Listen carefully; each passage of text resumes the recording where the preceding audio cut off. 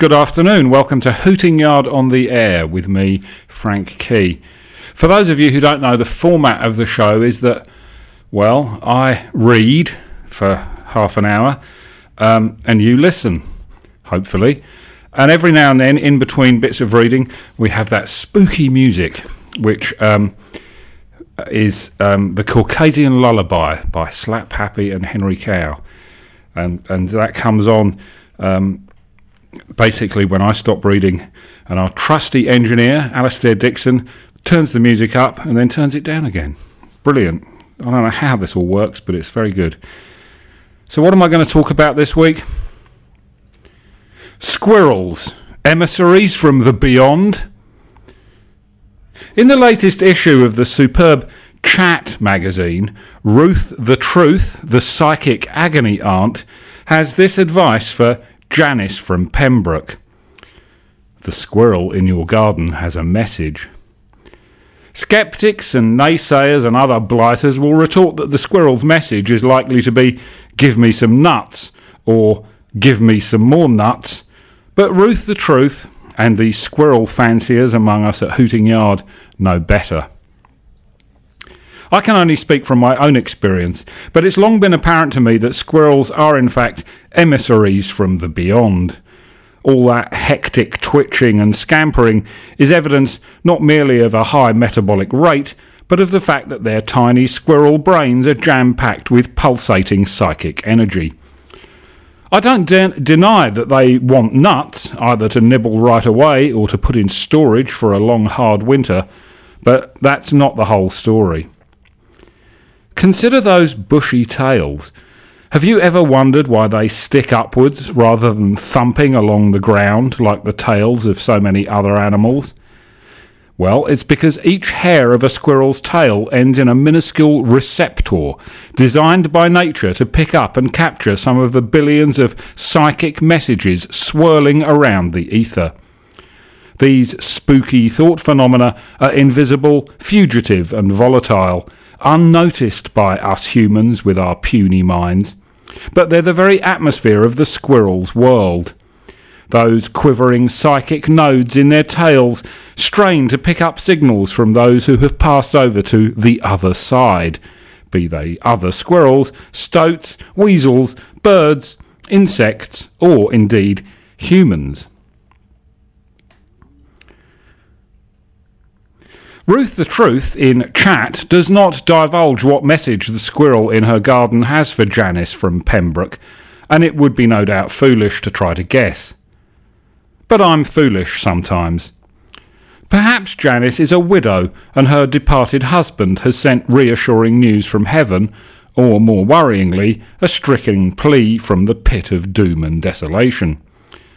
Maybe Janice had a pet swan which succumbed to bird flu, and it has sent, via the squirrel in the garden, news from that place to which perished swans are consigned when they leave the mortal world. It could even be that Janice from Pembroke trod accidentally upon a dozing bee on her garden path last summer, and the bee is telling her she is forgiven. It's unlikely that Janice from Pembroke is listening to Hooting Yard on the Air this week, but if she is, I'd like to invite her to share with us the message she has received from the squirrel in her garden. It may be, indeed, that she's unable to translate the message from the argot of squirrels in which it's couched, and here we can help, for Mrs. Gubbins at Hooting Yard is a skilled interpreter of these things.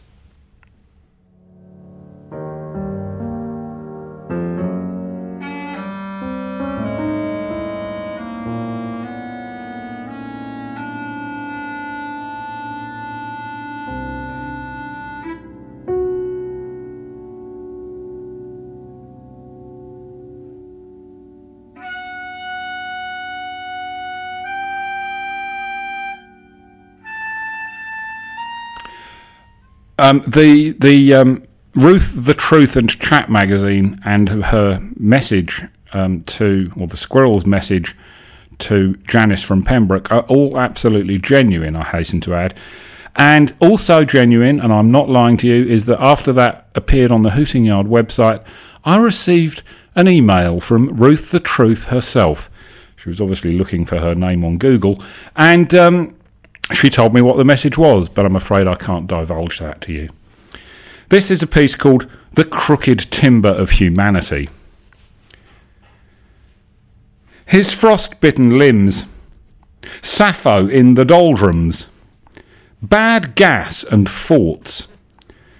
If these phrases do not stir you, you're clearly not a devotee of Urbain Geistiger Geist, who was born 100 years ago today. If, on the other hand, your brain lit up like a beacon on hearing those words, you will be one of that little band who rightly acknowledge Urbain Geist as a key figure in 20th century popular music. Popular is perhaps not the most appropriate word.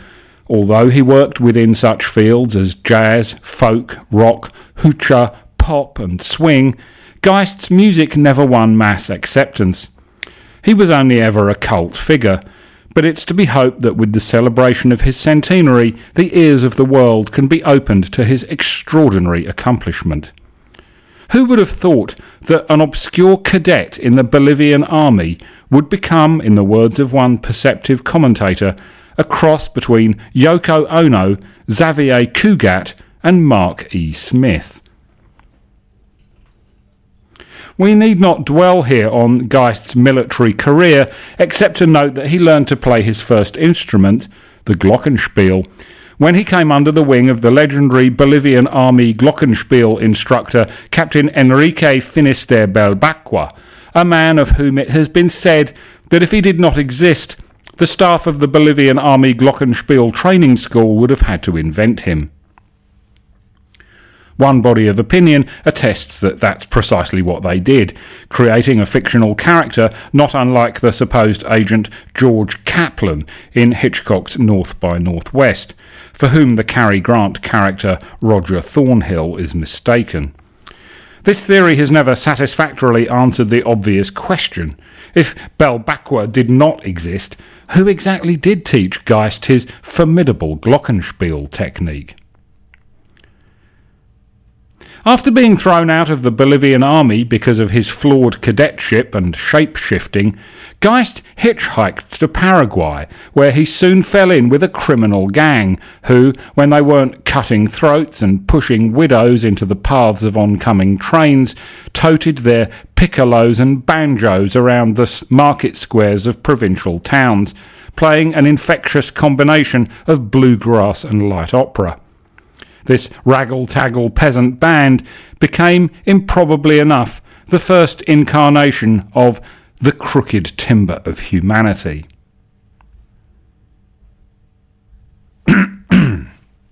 Just clearing my throat. There has been much speculation regarding Geist's lifelong insistence that the groups he led, no matter how often he changed personnel, must always go by the same appellation, sometimes as just the Crooked Timber of Humanity, and sometimes as Bolivian Army Cadet Urbain Geistiger Geist and the Crooked Timber of Humanity. He took the name from Immanuel Kant's observation that, quote, out of the crooked timber of humanity no straight thing was ever made, unquote. And it's tempting to see this as a less than subtle comment on that very first lineup of evil-hearted robbers and violent thugs. Incidentally, Dobson once wrote an out-of-print pamphlet entitled Nomenclature of Paraguayan Bandit Musicians and Soviet Collective Farm Administrators Compared, in which he proposed that Geist arrived at the name during a tarot reading. This is piffle. Sadly, no recording exists of that very first group. By the time the LP Pelf and Cant was released, with its magnificent trumpet-driven melodies, all but one of the original band were either dead, imprisoned, or hiding in the hills. Geist was supremely unconcerned at the almost total loss of his group, demonstrating for the first time the ruthlessness which was to make him so feared. As Dave Pod puts it in his oral history of the crooked timber of humanity, you could always tell when someone had done their time with Geist's band. Their hair was prematurely white, most of their teeth had fallen out, and they walked, if they were able to walk at all, on spavined legs. They trembled uncontrollably, burst into tears every 5 minutes, and were unable to achieve closure on their issues, despite extensive and expensive therapy. Dave Pod's own band became a sort of rest home for ejected crooked timber, though artistically he's not fit to lick Geist's boots. Nonetheless, one should not overlook the fact that by throwing in their lot with Dave Pod, the wrecked survivors of the crooked timber of humanity were given a chance to play at the Eurovision Song Contest, something that was unlikely to happen under Geist's iron rule. Although he did notoriously attempt to enter the competition when he kidnapped Kathy Kirby, but an international police operation foiled his reprehensible, if entertaining, scheme. Many of us, I know, would have given our eye teeth to witness that superb 26-strong lineup of the band, all accordions, trombones and pounding drums, backing the British songstress in the specially written song Black Rubber Beelzebub. His Frostbitten Limbs, Sappho in the Doldrums, Bad Gas and Forts.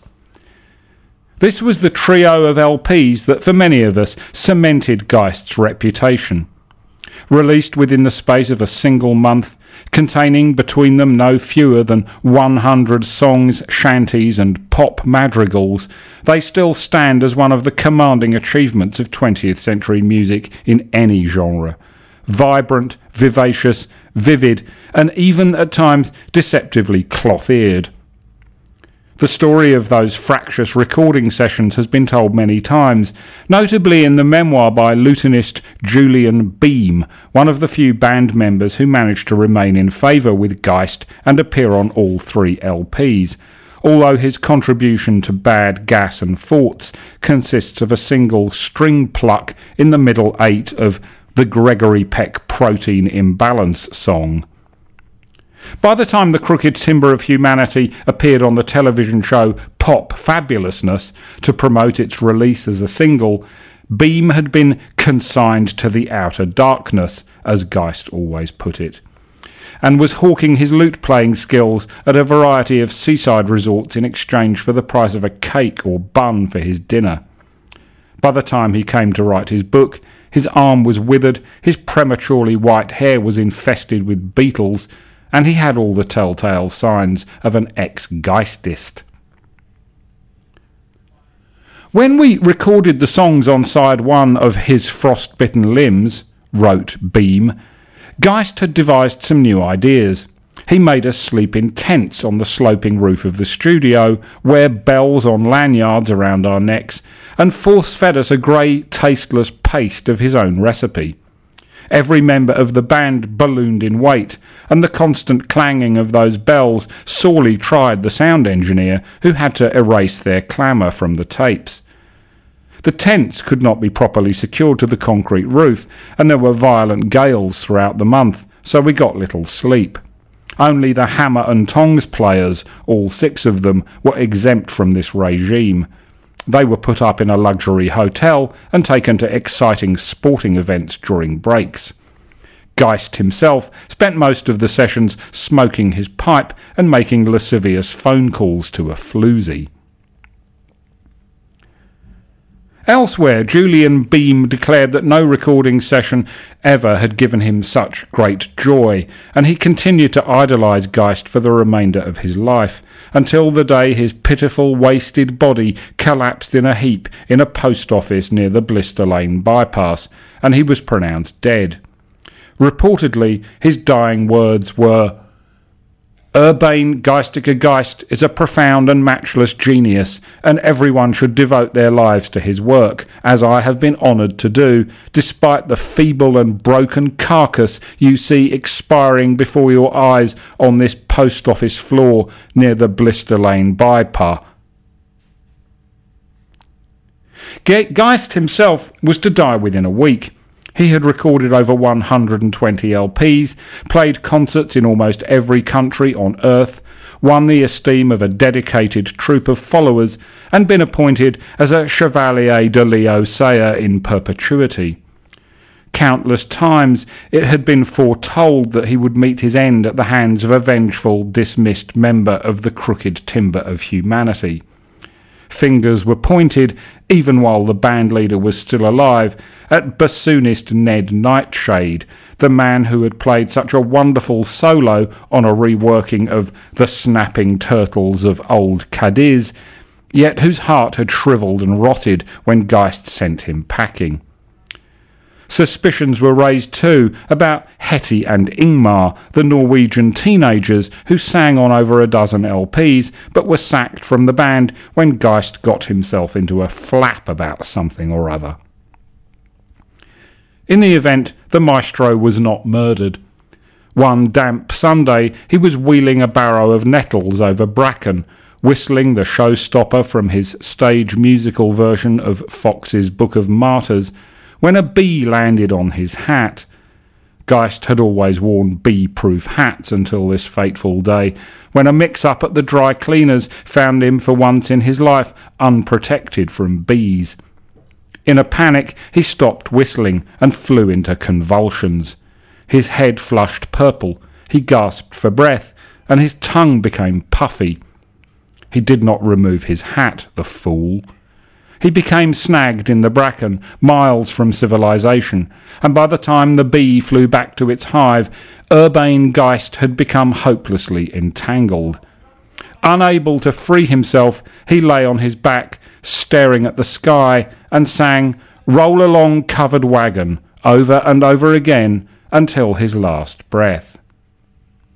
Roll along, covered wagon, roll along. To the turn of your wheels I sing a song.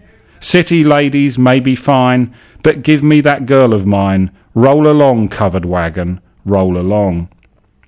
Going home, covered wagon, going home. For this cowboy was never born to roam.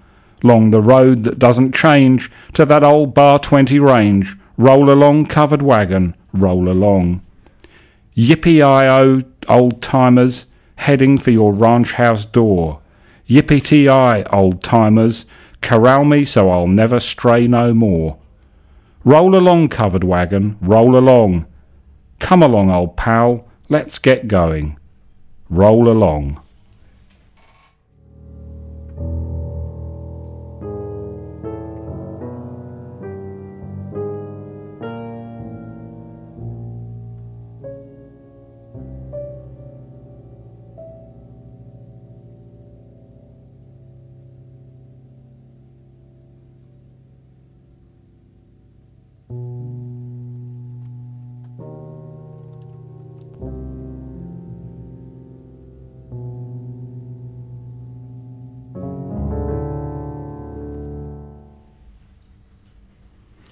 I mentioned in that last piece North by Northwest by Alfred Hitchcock's film.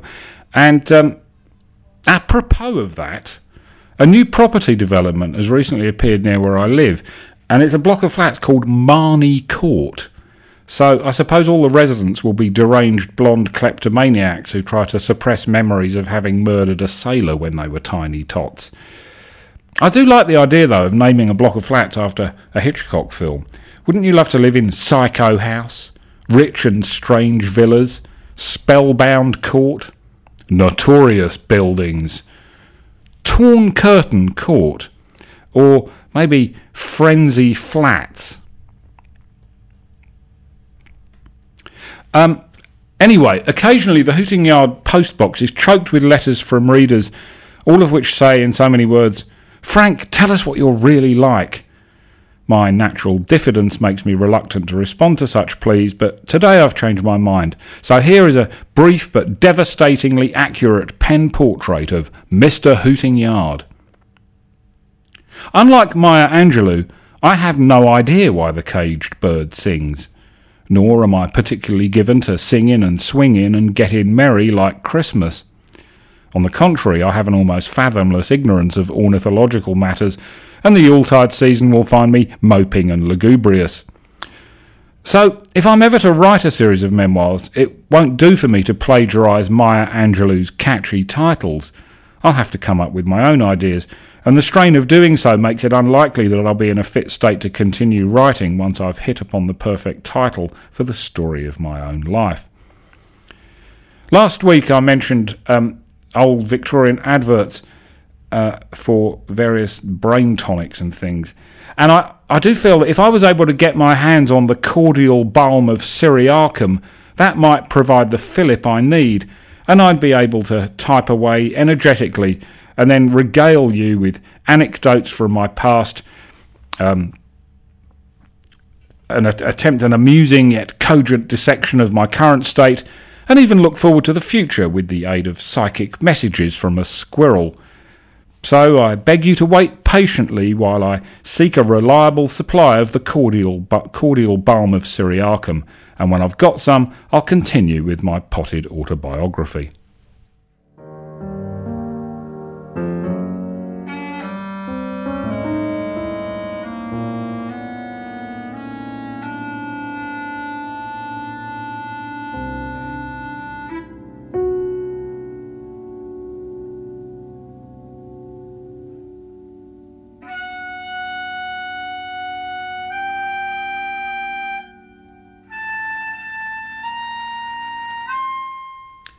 Was Dobson a visionary? William Blake saw an angel in a tree in Peckham. Dobson, as far as we know, never went to Peckham, but did he see other angels in other trees elsewhere? If he did, he never wrote about them. He wrote about all sorts of things: propellers, dust, ringworm, Rod McEwen, spillages, gloom and magnetism, for example. Dobson's pamphlet on Rod McEwen is one of his most extraordinary works. He took a single line from a poem by the gravel-voiced bard of sentimental pap and spun from it a dizzying exegesis.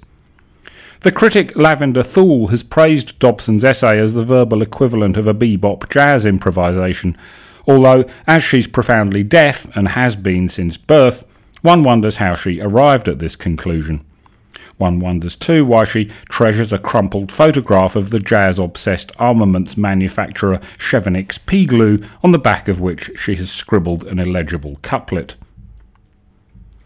The line Dobson chose as the starting point for his majestic pamphlet is from Rod McEwen's poem Morning's Enough, where the cloying versifier writes, "The hedgehog grumbling back to darkness is known by me and loved by me." In sweeping prose, Dobson notes that sleeping hedgehogs are often torn to pieces by badgers, and ponders on savagery in the world of small mammals. Would Rod McEwen, he asks, declare his love for a badger with bloody fangs, fresh from gorging itself on the entrails of a recently slaughtered hedgehog? From there, the out-of-print pamphleteer poses a series of questions about love, badgers, blood, gravel pathways, wax, being unstinting about something, pantomime, poisonous toads, the Duchess of Malfi, gloves, fruit with pips, fruit without pips, and the methods we use to measure horses. It is a bravura performance, even though Dobson refuses to answer any of the questions he raises. Indeed, on page 66 he writes, "I refuse to answer any of these questions.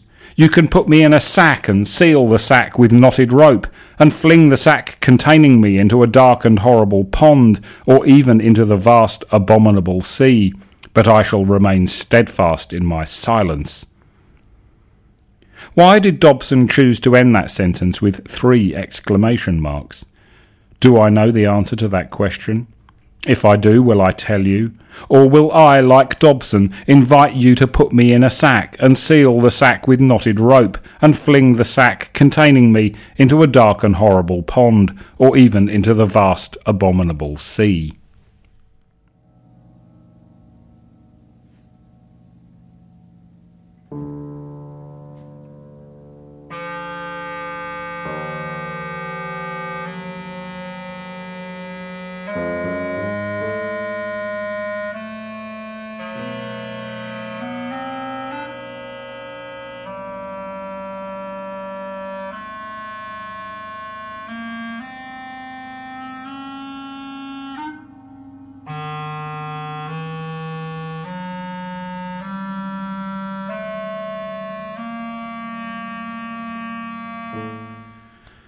If an object's form is roughly akin to the shape of a ship, we can say with some confidence that it's ship-shape.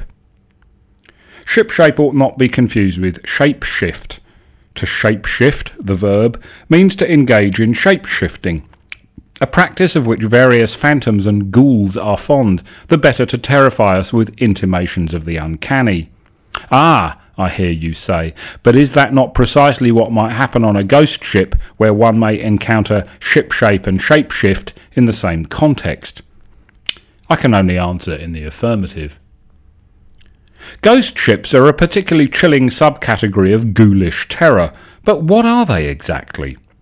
Some contend that a ghost ship need have no phantoms nor shapeshifters aboard, but earns the description merely by being abandoned, emptied in a mysterious fashion of all life, save perhaps for a few rats scurrying in the cargo holds. The classic example is the Marie Celeste, which owes its fame to Arthur Conan Doyle's story J. Habakkuk Jephson's Statement, 1884. Then there are true ghost ships, ones crewed by phantoms and ghouls, often piratical in nature, and usually seen at night or in gales. The archetype here is the Flying Dutchman, not to be confused with Die Fledermaus, or Flying Mouse, which is a literal translation of the German for bat, and the name of Strauss's comic operetta of 1874, which has nothing to do with aerial Netherlanders, as far as I recall. Bats, poor innocent creatures that they are, have often been considered spooky and